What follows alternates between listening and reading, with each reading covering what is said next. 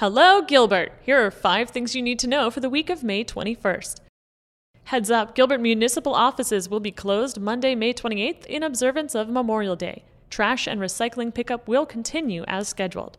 Be sure to check out Gilbert's Water Tower at night starting this Thursday until May 29th to see it lit red, white, and blue for Memorial Day. Snap a photo and tag #LightUpGilbert to share it with us on social media. Don't forget to join us as we celebrate the groundbreaking of Phase 1 of the Gilbert Regional Park on Tuesday, May 29th at 8:30 a.m. Learn more at gilbertaz.gov/Gilbert Regional Park. There are only 2 more downtown concerts left this season.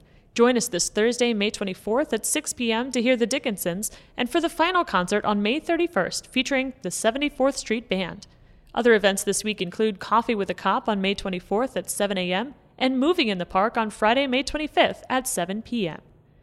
Meetings this week include the Town Council Subcommittee on Civility on May 23rd at 4:30 p.m.